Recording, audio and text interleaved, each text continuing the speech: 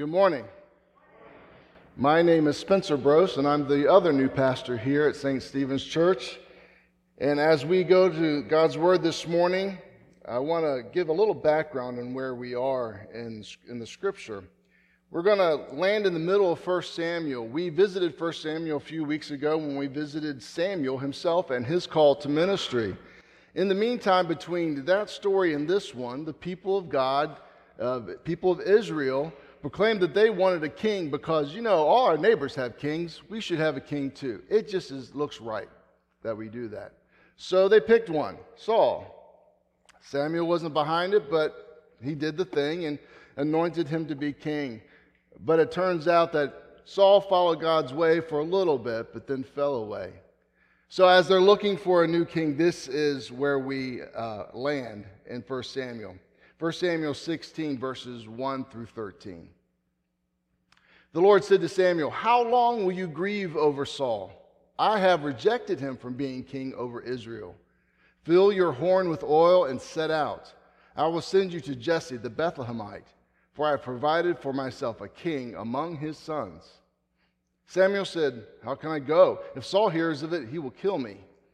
And the Lord said, "Take a heifer with you and say, 'I have come to sacrifice to the Lord.' Invite Jesse to the sacrifice, and I will show you what you shall do. And you shall anoint for me the one whom I name to you." Samuel did what the Lord commanded and came to Bethlehem. The elders of the city came to meet him, trembling, and said, "Do you come peaceably?" He said, "Peaceably I have come to sacrifice to the Lord. Sanctify yourselves and come with me to the sacrifice." And he sanctified Jesse and his sons and invited them to the sacrifice. When they came, he looked on Eliab and said, "Surely the Lord's anointed is now before the Lord." But the Lord said to Samuel, "Do not look on his appearance or on the height of his stature, because I have rejected him. For the Lord does not see as mortals see. They look on the outward appearance, but the Lord looks on the heart." Then Jesse called Abinadab, and made him pass before Samuel. He said, "Neither has the Lord chosen this one." And then Jesse made Shammah pass by, and he said, "Neither has the Lord chosen this one." Jesse made 7 of his sons pass before Samuel, and Samuel said to Jesse, "The Lord has not chosen any of these." Samuel said to Jesse, "Are all of your sons here?" And he said, "There remains yet the youngest, but he's keeping the sheep." And Samuel said to Jesse, "Send and bring him, for we will not sit down until he comes here." He sent and brought him in. Now he was ruddy and had beautiful eyes and was handsome. The Lord said, "Rise and anoint him, for this is the one." Then Samuel took the horn of oil and anointed him in the presence of his brothers, and the Spirit of the Lord came mightily upon David from that day forward. Samuel then set out and went to Ramah. The word of God for the people of God. Thanks be to God. Amen. In the spring of 1999, Lori and I had the opportunity to go with a church group to Israel. And I know that year because it was in between seminary and children. So we had 1 year. So we went with a group from the church, and her parents and grandparents actually were able to join us. And it's just an amazing experience to walk in what we call the Holy Land. It is such an ancient, an old place. Civilization there is beyond my capacity to really comprehend how long it has been there. And that's not even the longest civilization has been in the world. So you go and you walk all these places, and one place we walked up was a hill, and as they dug deeper, they found a city, but then they found a city below that city, and then they found a city below those cities, and it goes down and down and down, and they keep digging until they run out of cities, and they call it a tell. In other places, particularly when you go to Jerusalem, and you go to the places where this has to be the place. For instance, on Jesus, the night before of his arrest, they goes to the Mount of Olives. There's one olive orchard, I don't know if they're orchards or gardens or whatever, on that mountain. And the reason why they know it's that one, because those trees live for thousands of years. It's ridiculous how old those trees alone are. And you walk on those places, and you know this is generally the place where these things happened. And it was incredibly powerful and meaningful. Then other times our tour guide would just stop us on the side of the road for different things. We stopped on the side of the road for lunch to eat St. Peter's fish. This was totally a touristy thing. The locals never set foot in there, I'm sure, to eat. But it was a fish caught in the Sea of Galilee, right? And they leave the head on, just saying.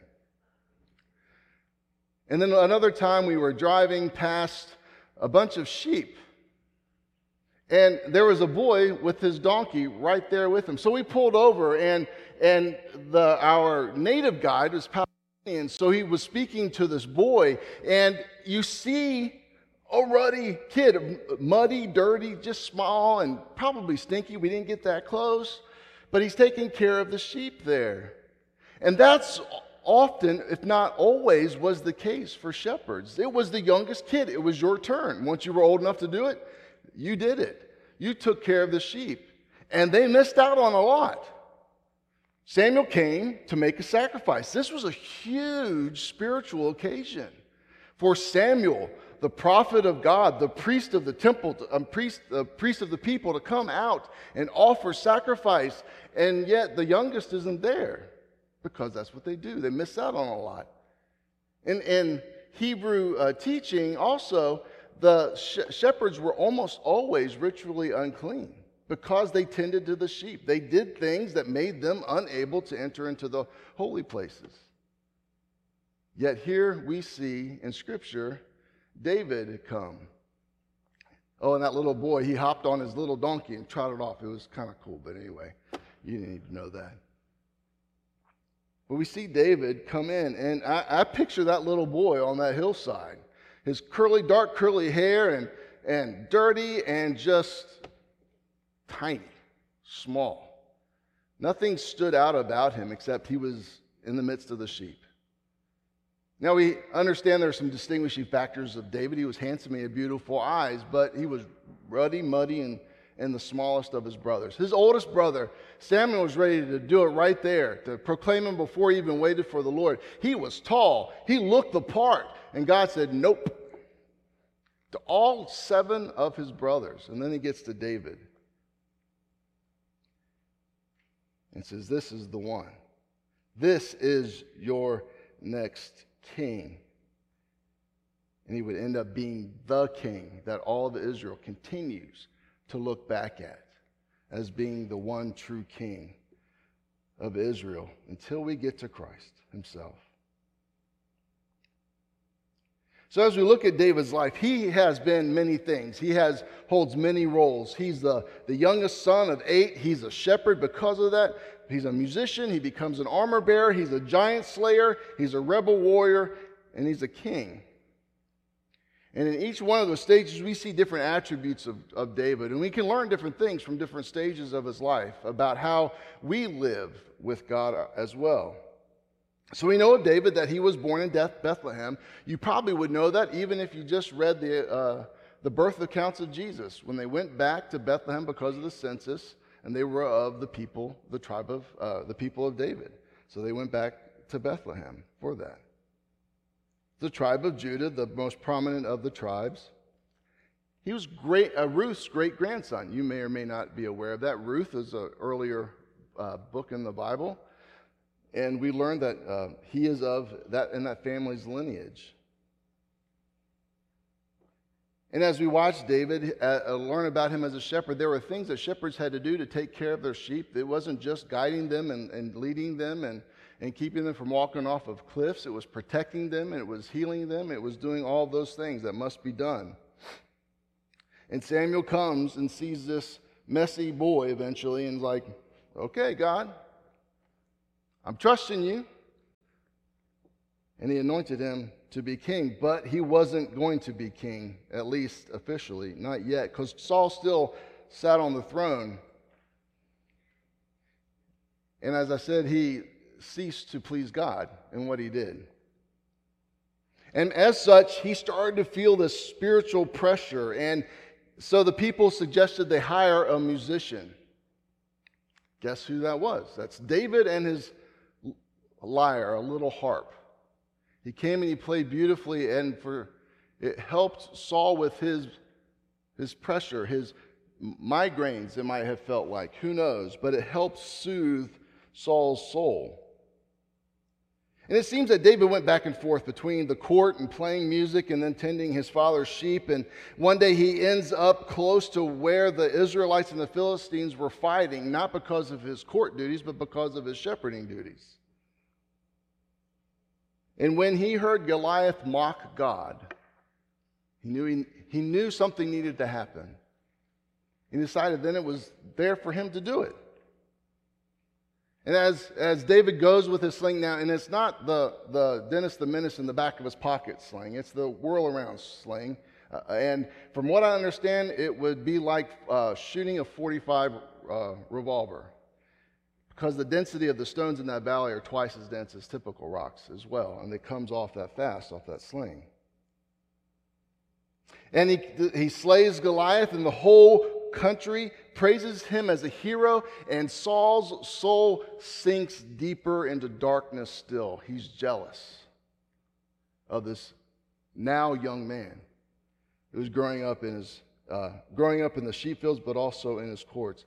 Saul makes David in charge of the army. Even though he's jealous of him, it was the correct thing to do, I guess, politically speaking. But he still tried to kill him.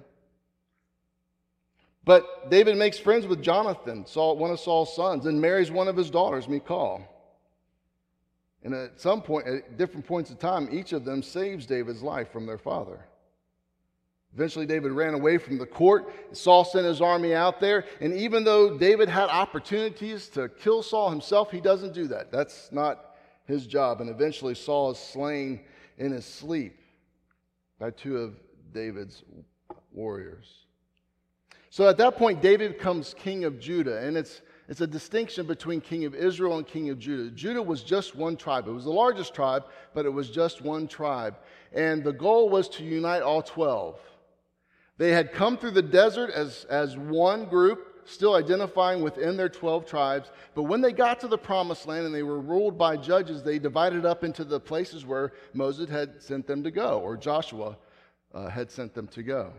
So they started to be just tribes once again. But the goal was to unite all of the kingdoms. And so one of Saul's sons was still the king of the northern part of that was considered Israel. David was king of just Judah for 7.5 years, but then he was king of the united country for 33. And there were years of stability that were followed by years of brokenness. You may be familiar with David's story in that although he had as much, if not more, than anyone could ever hope for, he sees a woman who he wants and commits adultery with her, and to hide his shame and her pregnancy, sends her husband out to die on the front lines of battle.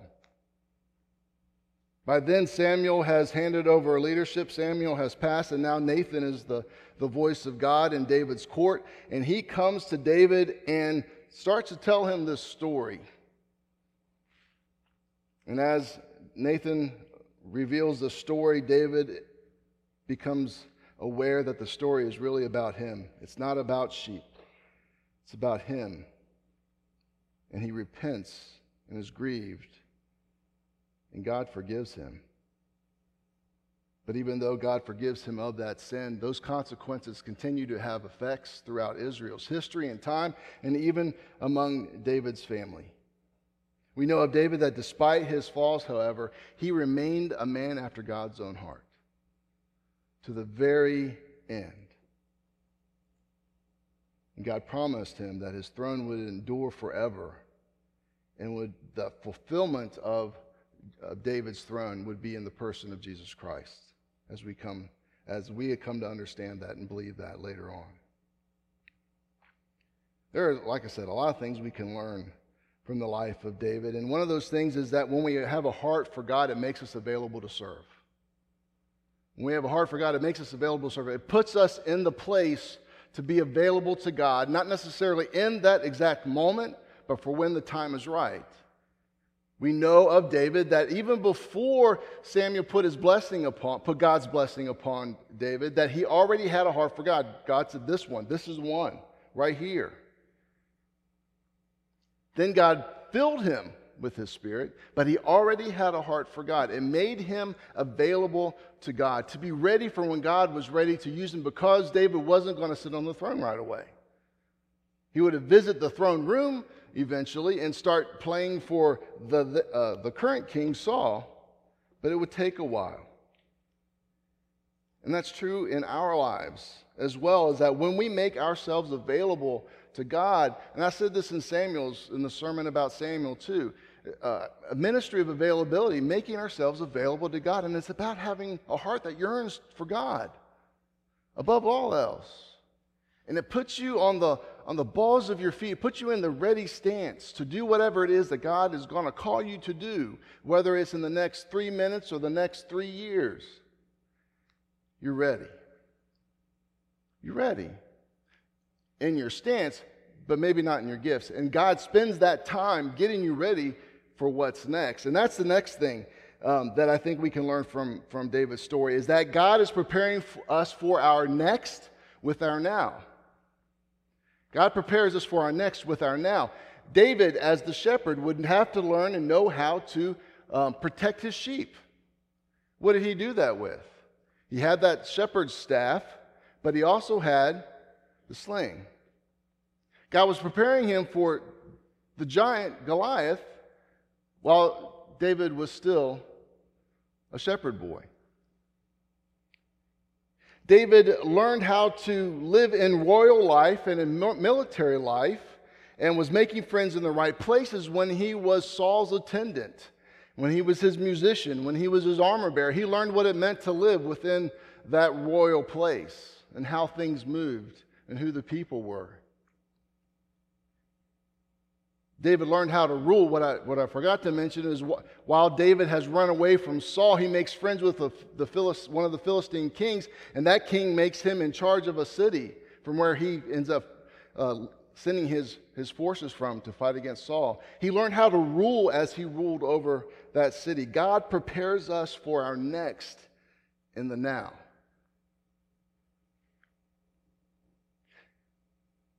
My favorite part of the Lord of the Rings books didn't make it in the movie. Well, there are about 2 parts that I really like that didn't make it in the movie. But the one I'm going to talk about now is the very end of the 3rd book.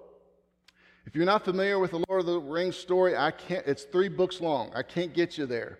But I can help you. There are 4 hobbits. The story kind of revolves around these 4 hobbits. There are dwarves, there are elves, there are wizards, there are rangers, and there's all kinds of others. Those are the good folks, and then there's bad folks. And they have the job to destroy the One Ring, right? If you know the story, you destroy the One Ring. And at the end of toward the end of the 3rd book, it's almost the end, but not quite, they do the thing that they were sent to do. Hurrah! And they go home.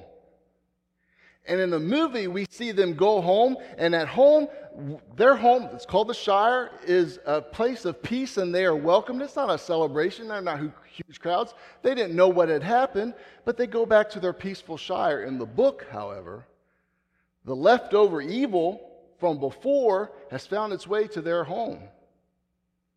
And they get there, and it's just the 4 of them. There are no wizards to help, no elves, no dwarves, no rangers, none of the help that they had received throughout the previous 3 books, or the rest of the 3 books. They get there and it's just the 4, and they find out because of all that they had done, all the journeys, all the hardships that they had endured, they were ready. They were enough to handle what they found when they got back home. I love that part of the story, and it's not in the movies. I get it. It was hard. It was already a 3-hour movie. I get it. But God prepares us for what's next in our now. We just have to be open to learn from those lessons. Another thing we learned from David, that it's better to trust God than be 9 feet tall. It's better to trust God than to depend upon human strength and stature and power. David a young man, I don't imagine he ever got to be tall, because that's not why he was chosen to be king. And he was a small enough person that he couldn't wear Saul's armor. Saul tried to give him his armor when he said he was going to go out and fight Goliath, but he can't wear it. It's too heavy. It weighs him down. So he goes out with what he had on anytime he went to go shepherd the sheep. And he had his trusty sling. And he trusted God to go out there and face the giant. The giant with a sword that would be as taller than I am, and armor, and muscles. And David with a tunic and a sling, and he trusts God. Our world teaches us that we should seek things that make us strong or powerful or more beautiful or skinny or more fit, or all these other things that we're supposed to be more of, when really we're supposed to just start with trusting God. Trust God's power and wisdom more than we trust our own strength and cleverness. Societal and cultural norms drive us to seek positions of power, whether it's a social hierarchy, business hierarchy, political hierarchy, and so on. But God calls us to trust in His power, His authority, and then watch how things unfold. In the end, being stronger, faster, prettier, skinnier, or whatever, all those things go away eventually. Hair goes away eventually. Well, mine did. But trusting God, having a close and trusting relationship with God, overcomes and endures. And then I think one of the most powerful lessons comes from the story of David and Bathsheba, Uriah, and Nathan. David commits a grievous sin. A grievous sin. In any culture, what he did was a grievous sin. And if you need to go back and read that story, I encourage you to go back in 1 and 2 Samuel. And yet God, through Nathan, offers him the opportunity of forgiveness. And as Nathan tells the story of the sheep and the ewe, David becomes convinced of his sin and eventually repents of that sin, turns away from the sins, acknowledges that it was a really bad thing, and I'm not going to do that anymore. And God offers him forgiveness. And God continues to call him a man after his own heart. Some of the hardest moments I've had with folks in a pastoral care situation is when they can't accept that truth. There are other hard things, but when they can't accept the truth, when they've done something really bad, you don't understand how bad, how many people I hurt, how far this spread, the ripples of this, or even if it's just my own, and I don't feel like it's spread beyond anything, but it's just too big for God to forgive. It's not. It's not. No sin of ours is too big for God's grace. No sin. He just invites us to seek forgiveness, to turn away from it, and to keep moving forward. That moment after Bathsheba and Uriah and Nathan, it didn't mean that David left a perfect life afterwards. He surely did not. But he learned and he grew. But above all, he continued to seek after the things of God. And one last thing. David teaches us how to learn God, to live with God's no. David built the castle, the place where the royalty of Israel would live. But David really wanted to build God's temple. And he could have. Except God said no. No, David, you're a man after my own heart, but no, I've got a plan for this. One of your ancestors will take care of this. This was the end of what you're doing as far as building things. Your name is not going to be built upon building things. By the way, Herod the great Jesus, 2-year-old kills all the babies. His name was built upon building things. God doesn't want our names built upon building things. That's a preview to Christmas story, I guess. But we see it reflected in David's life. God doesn't want his name built upon building things. It's built upon serving him and following his will and his way. In our lives, no prayer goes unanswered. No prayer goes unanswered. And sometimes it is a resounding yes. Yes, here you go. Or yes, go for it, or whatever. Sometimes it's a yes, but. Yes to the what, but to the how. We when we say ask God for things or seek God's help in things, and we say this is the what and this is how I think you ought to do it, God. Y'all don't do that. Do you do that? Are y'all awake? Do we need more coffee? All right. Sometimes God just says, just trust me with the how, but I'll say yes to the what. Sometimes God says not yet. Just not yet. It's not no. It's not yes. It's just not yet. Sometimes it's just a straight, flat no. I love you, but no. And David learned to live with that. I'm sure that was not an easy no to live with. David had done many things and was ready to do that too. But we can learn from David's life that sometimes we just have to live with the no, or even the not yet. There are a lot of lessons in David's life. I had a list of like 15 things. You're welcome. We're going to get out before 12, even though this is the 9 o'clock service.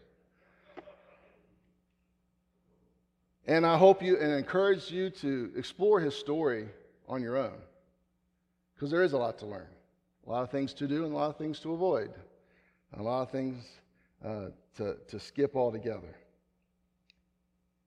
But from David's life, we can learn that to have a heart for God is better than anything else we could have in this world, and it makes us available for whatever it is that God is calling us to.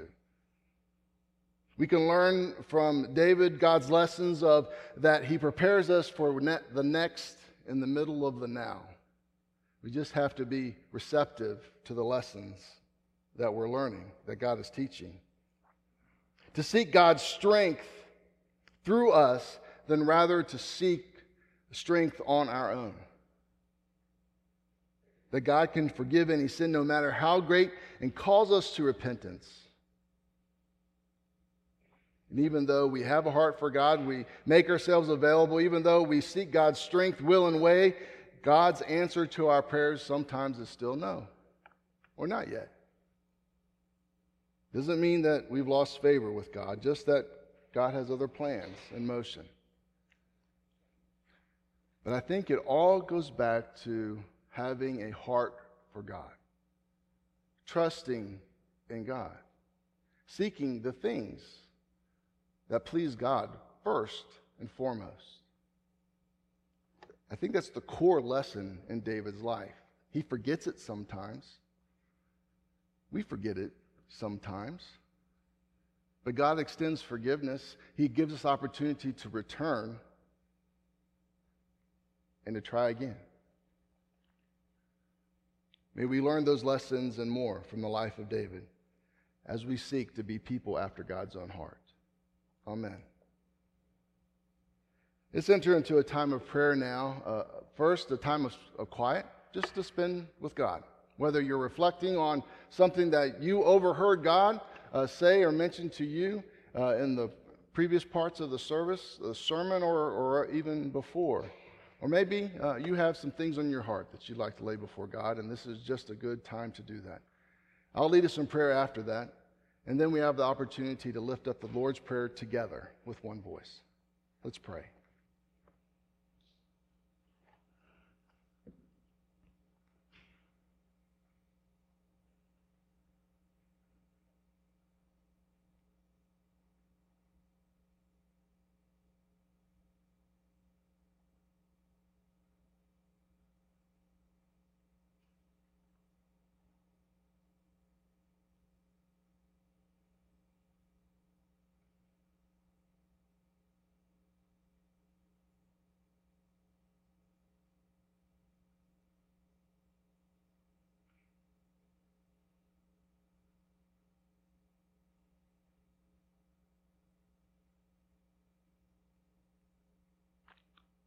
Heavenly Father, thank you for calling us before your throne, calling us into your presence. You are always with us, wherever we go. You're even already there, ready to welcome us and receive us. But Lord, in worship, and even more so in prayer, you call us to your presence in a deeper way, in a more purposeful way, that helps us to know more your heart. And as we enter into this holy conversation, Lord, may it be just that. Help us to listen as much, if not more, than we speak. Help us to be open to what it is that you have to share with us. Help us to be willing to receive it and to act upon it, that we might trust you in all things, above all things, through all things. And Lord, as we come together today, we also come with the stuff that we brought through the doors. We can't leave it at home. It's a part of us. And while we try not to ponder and think on those things while we're gathered, they're still here. Lord, we lay them all at your feet. All of the trials and hardships, all of the challenges and concerns. Lord, we come this morning seeking healing and wholeness for those who are injured or ill. We come seeking forgiveness and mercy and compassion for ourselves as we stray from your will and from your way. We come seeking guidance and direction for all who are wandering and wondering about what the future holds. And so much more. And Lord, just as we seek after your will and your way, just as we acknowledge the needs within us, around us, and around the world, we also come giving thanks for every good thing comes from you. Your word reminds us that. And the greatest of all is your Son, our Savior and our Lord, Jesus Christ. Let us now pray the prayer that Jesus himself has taught his followers to pray. Our Father, who art in heaven, hallowed be thy name. Thy kingdom come, thy will be done, on earth as it is in heaven. Give us this day our daily bread, and forgive us our trespasses, as we forgive those who trespass against us. And lead us not into temptation, but deliver us from evil. For thine is the kingdom, the power, and the glory forever. Amen.